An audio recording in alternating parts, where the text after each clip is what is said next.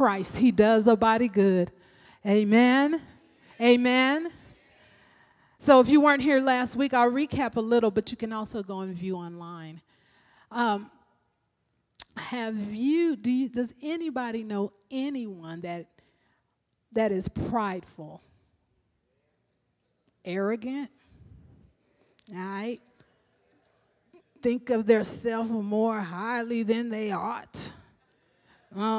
It could be at church, work, family, friends. We all know somebody that's prideful, that's arrogant, right? Okay, so what about you or me? We don't always see that in ourselves, amen? Can you look at yourself and say, I have been arrogant or prideful?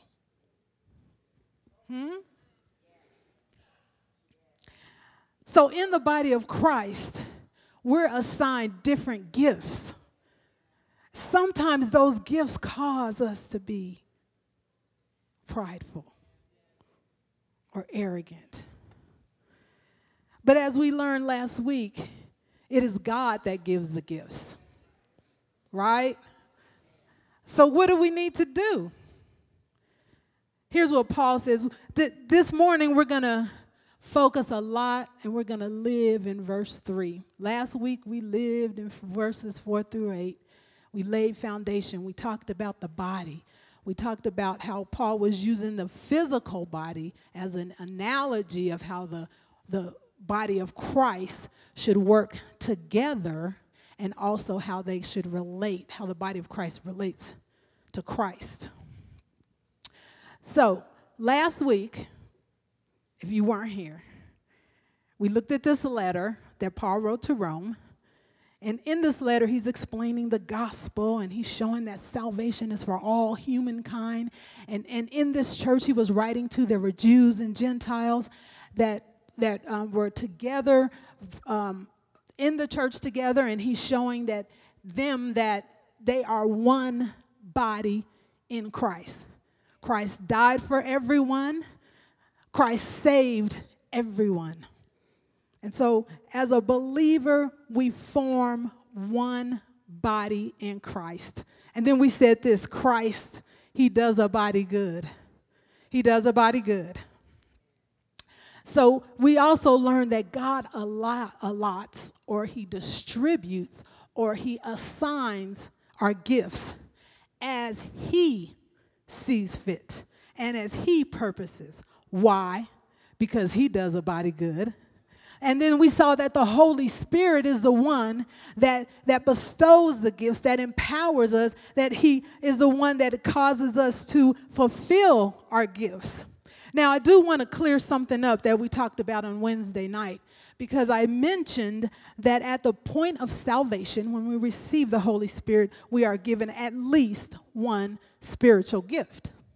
So someone asked the question about prior to salvation, sometimes, and a lot of times this will happen, and as we look back over our lives, we will see that the hand of God was on us all the time.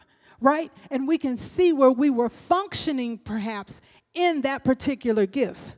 For example, if you have the gift of teaching, perhaps there was this passion, or perhaps you were already teaching in that gift prior to your salvation. But once you're saved, it's the Holy Spirit that empowers. It's the Holy Spirit that guides and leads. It's no longer you or I, but it's the Holy Spirit.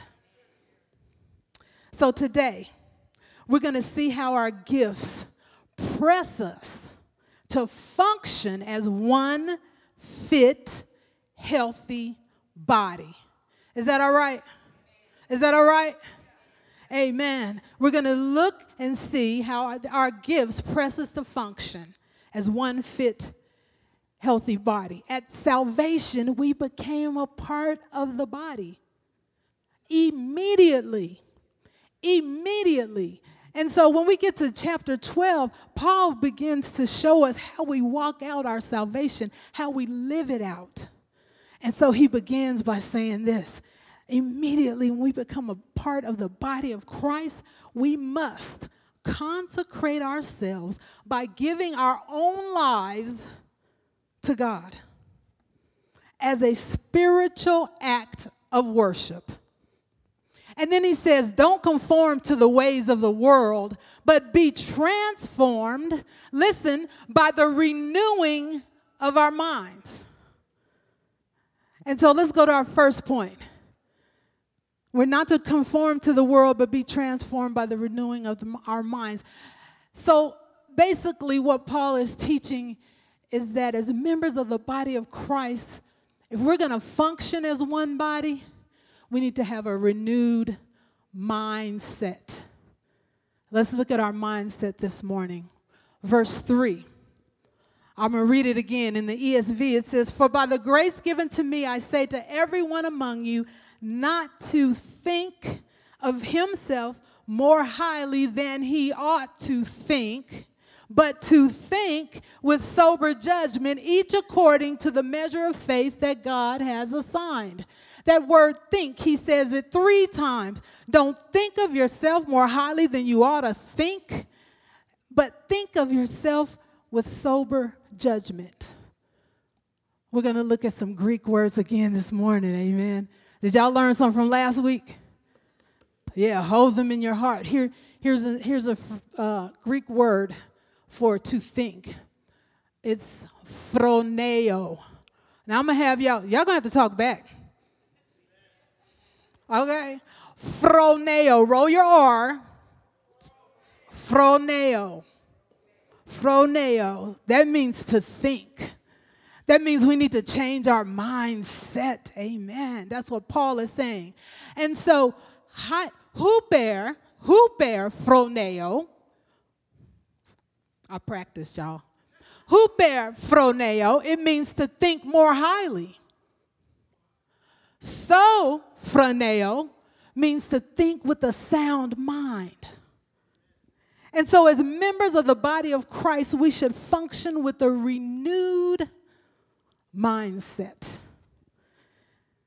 It's interesting that the first thing Paul addresses is our huper phroneo. This Greek word, it actually has to do with pride and arrogance. And he's saying, do not think of yourself more highly than you ought to think. Now, one thing about the mind is that it doesn't think the way God wants it to think, right? Hence, it has to be renewed. Hence, a renovation has to take place in the mind. Why? Because our mind is vital. Free your mind and the rest will follow. Y'all know that song, right? But it's so true. If we can change our mindset, the rest will follow. Right? So the mind is vital. We have to make conscious, intentional decisions whether to accept or reject Christ. The mind is vital. We have to make intentional decisions whether to maintain communication with God or whether to not maintain communication with God. We have to make intentional decisions to make a commitment to God or to not make a commitment to God. The mind is vital. We must change our mindset. We make intentional decisions whether to obey, whether to disobey. We make intentional decisions whether to go right or to go left. We make intentional decisions to be nice or to be mean. We make intentional decisions whether to eat healthy or to eat a lot of junk food. The mind is vital. Amen. Paul says in chapter 8 of Romans, for those who live according to the flesh set their minds on things of the flesh. But those who live according to the Spirit set their minds on things of the Spirit. For to set the mind on the flesh is death. But to set the mind on the Spirit, guess what? It's life and it's peace. As members of the body of Christ, we must adjust our mind, renew our mind. We must change our thinking. So we'll look at this word, huper, phroneo. Don't think of yourself more highly than you ought. Don't think proudly. Don't think arrogantly. Don't think too highly. We must drop the pride and function in our gifts with a humble attitude. Donna said we were Baptists. And actually, we know each other because we both directed a choir. We both directed choirs. That's how we knew each other. Because back then, baby, if you directed a choir, you was something, okay? So I used to direct, right? And honestly, I really put in a lot of work in trying to perfect that gift. And it wasn't about just directing or leading the choir or leading the band. You know, it was similar to a worship leader, worship pastor. But I would take the time and go through the scriptures and try to apply the music to the word so we can understand what we're singing about. I put in a lot of work. I did this for 5 years. Now, I'm usually a shy, a quiet person, so to stand in front of people was an humbling experience. And as time went on, of course, I got better, and people knew me from other churches because of what I did. And so in my mind, I never thought that I was being prideful. I thought I was working for the Lord. All right? But one day, my pastor asked me not to direct anymore. Now, no explanation. Just don't direct no more. So what was that about? I have no idea. So sometimes our pride and our arrogance is not always how we're acting in the moment, but it can be our response to how we act when we're not doing what we think we should be doing. So how did I respond? I got mad. I was hurt. I was angry. I was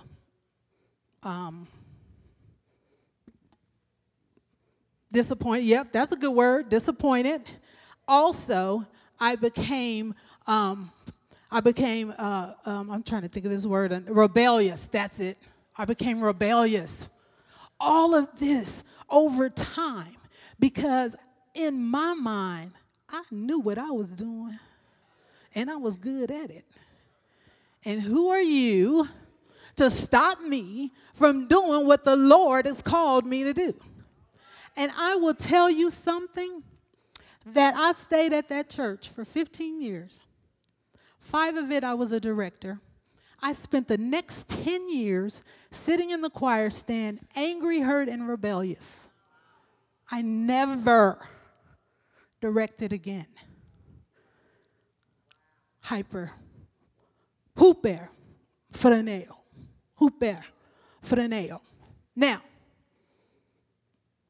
so my pride was my response.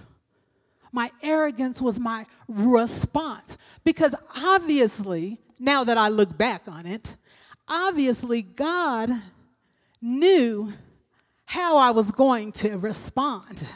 And he needed to form and shape and renew my mind. And so he allowed those things to happen. How are you responding? How are you responding? Somebody may have got demoted on their job. How are you responding? Somebody probably used to lead and now they have to be led. How is your response? Our pride and our arrogance is not always being know-it-all and thinking we know everything, but it's also in our response. But God, He knows our future. He knows our motives. He knows what we're going to do before we're going to do it. And so he puts things in place. I may not have been standing here. I don't know. But because of my response, the body was handicapped. The body was handicapped. Remember, we talked about that last week. If we're not in our place, then we're handicapping the body. And so Paul is saying that we must, as members of the body of Christ, we must function with an attitude of humility. What is that? Humility is the lowly, true self-estimate. It's a lowly, true self-estimate. Listen to this, and you might want to write it down. It's the acceptance of the place God appointed. Oh, I said something there, y'all. Come on. It's the acceptance of the place God appointed. And I know somebody probably said, well, God probably didn't appoint it, but he allowed it. He either appoints or he allows. Humility, it's the acceptance of the place that God appointed. Write this down. It's the emptiness of self, which God feels. That was good. Come on. I didn't make it up. So go ahead and give whoever God gave it to.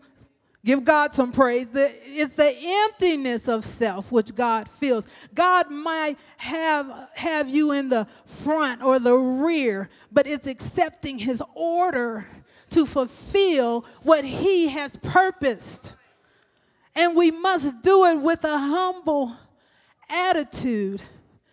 So as members of the body of Christ, change our mindset. You and I, change our mindset. How do we do that? We can imitate Christ. We can imitate Christ. Paul wrote to the Philippians in chapter 2, he said, do nothing out of selfish ambition or vain conceit.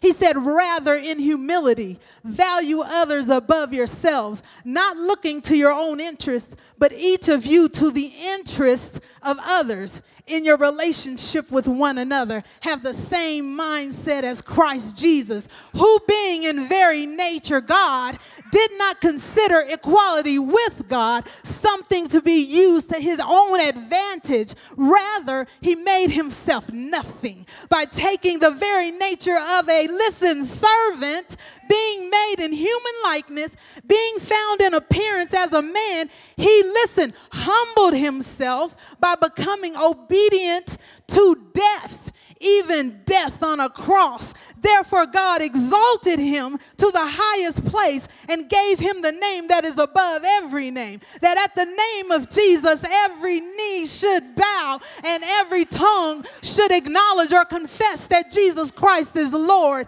in the glory of God. Hallelujah. Christ, here's how he had a humble attitude. He took off his crown.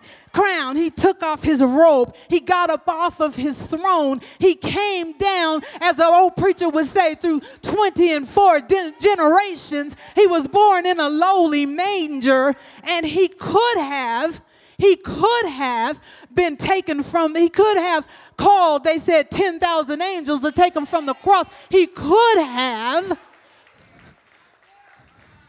but he accepted the call on his life. And it's not always glamorous. That gift is not always glamorous. Hallelujah. Everybody's not going to get to stand up in front of people. Somebody got to be the baby toe. You see, the baby toe helps balance the body. Somebody got to be the baby toe.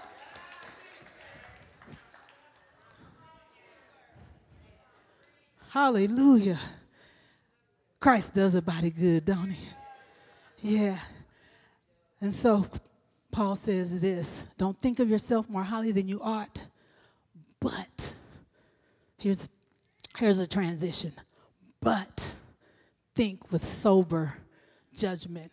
So, phroneo, a sound mind.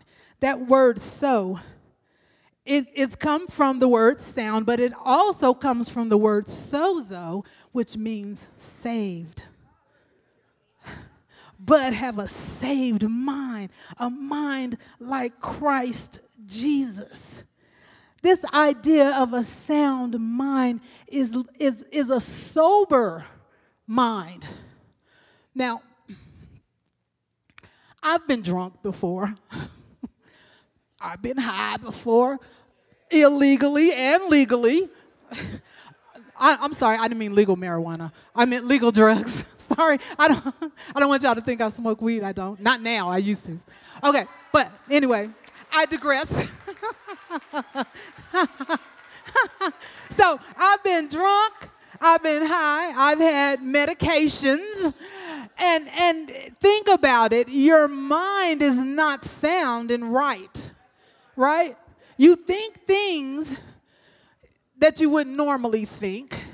Sometimes you do things that in your right mind you wouldn't do. So this sound mind is a sober mind. It's a sober mind. So we have to put on a moderate estimate of ourselves is what it says. A sober mind is to curb our passions. A sober mind, it means to reason and think properly in a sane manner.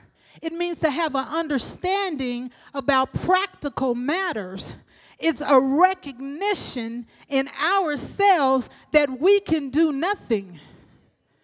Jesus said, I am the vine, you are the branches, and without me you can do nothing.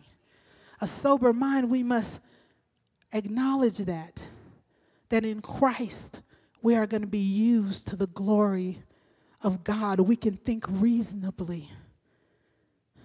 A sober mind is a secure mind, a sound mind.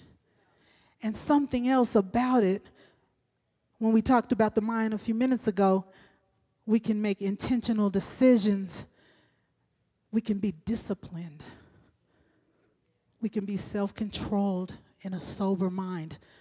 A sound mind understands that every good and perfect gift comes from above. Amen.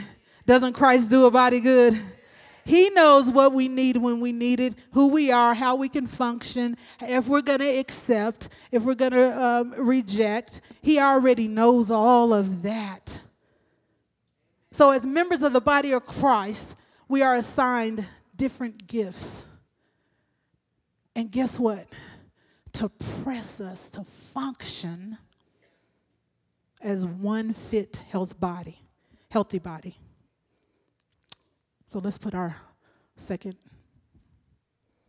Members of the body of Christ should function as the Lord determines or wills. I'm going to contend that it's in the press.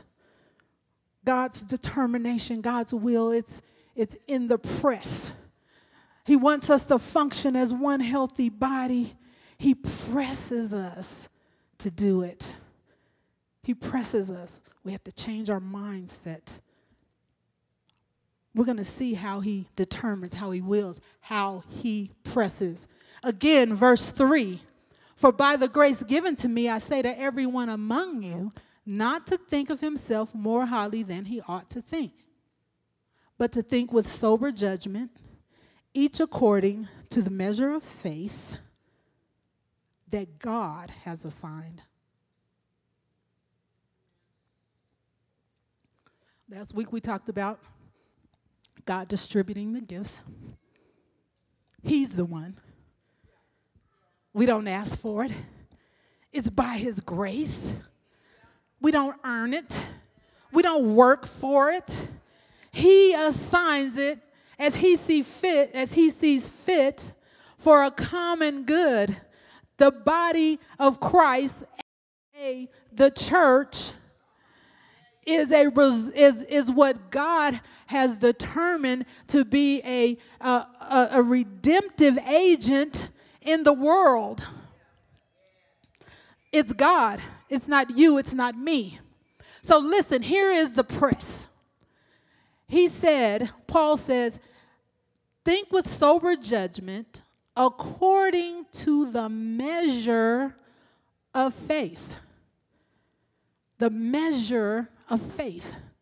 Now, I'm not talking about, or he's not talking about, Pastor Karen got a thimble full of faith, and Pastor Annette, wow, she got a bucket full. Pastor Felix, he got a boatload full, right? It's not talking about measure in those terms. So listen carefully. This may sound a little confusing, but I'll do an illustration to straighten it out. The measure of faith is the truth that each believer can know the limitations of their gift. I'm going to say that again. The measure of faith is the truth, or a truth, that each believer can know the limitations of their gift. God has given the gift, and then he gives us the faith to discern our limits in our gifts. Okay, that sounds really weird. Okay, let's look at our physical body. If y'all weren't here last week, I said that, and I was imagining my body to look like Beyonce before the twins. So this week, I'm imagining my body to look like Janet Jackson after she had her baby, because her homegirl lost 60 pounds and worked it out. But anyway, let's look at our physical body. Imagine our physical body. Since Paul's using it as an analogy, and it has many members, right? And they all function together.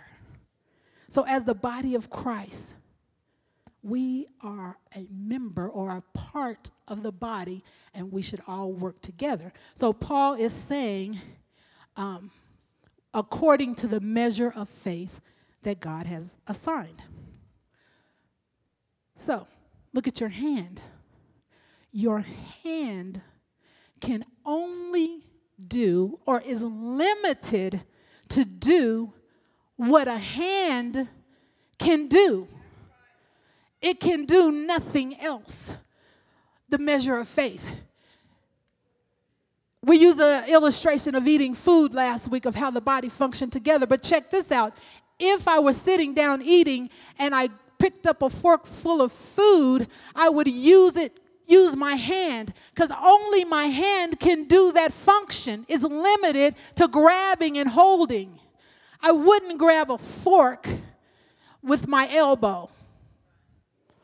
My hand is limited to do what it is created to do. I put the food in my mouth. I wouldn't put the food in my nose, because my mouth is limited to do only what is created to do. I wouldn't taste the food with my ear. My ear is limited to hearing. My tongue is limited to what it can do. And so the body functions together because we all have a part, and we must do what we've been created to do, because we're limited to that. We're limited to that function. Oh, maybe you didn't get it. Let's listen to this parable. Suppose your eye could say to your body, let us walk down these train tracks. The way is all clear. Not a train is in sight. So you begin to walk down the tracks. Then suppose your ear says to the body, I hear a whistle coming from the other direction. Your body argues, but nothing is on the track as far as I can see. Let's keep walking. So your body listens only to your eye and keeps on walking. Soon your ear says, that whistle is getting louder and closer. Then your feet say, I can feel the rumbling motion of a train coming. We better get our body off these tracks. Now, will we get off the track as soon as possible? Will we take a vote? Will we trust the eye? No, we would get off the track because every part of the body is doing what it has been assigned to do. Members of the body of Christ should function as the Lord determines or wills. We have to change our mindset. We have to function in the gift that God has given to us. And we have to do it as one unit. Don't reject the gifts. Don't reject the gifts. Don't reject the gifts. Let me tell you, sometimes, especially in the church, people want the pastor to do everything. The pastor might be gifted to teach and not gifted to come and love on you and do the caring that's needed. But he might send a minister Topaz who's gifted to love and care over to your house. Or he might send a Suzette that'll love on you and make you feel so warm and fuzzy inside. And he might not come. Don't reject the gifts because those gifts are designed to do what they are designed to do. Amen. So God is pressing us. It's as if he's pressing us, isn't it? It's as if he's forcing us to work together as a body because not one person has all the gifts. The hand can't do everything that the whole body can do. It's like he created it. It is like he created us that way so that we can work together in unity.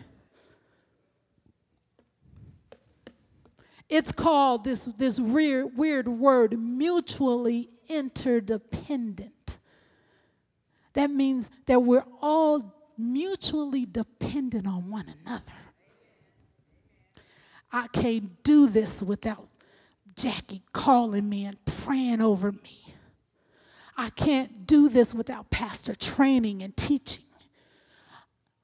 We have to work together as one body. And if somebody is out of place, if somebody is prideful, if somebody is disabling the body is handicapped. And the world cannot be drawn unto Christ if we're not functioning as a healthy, fit body. We know, we look on the news every day.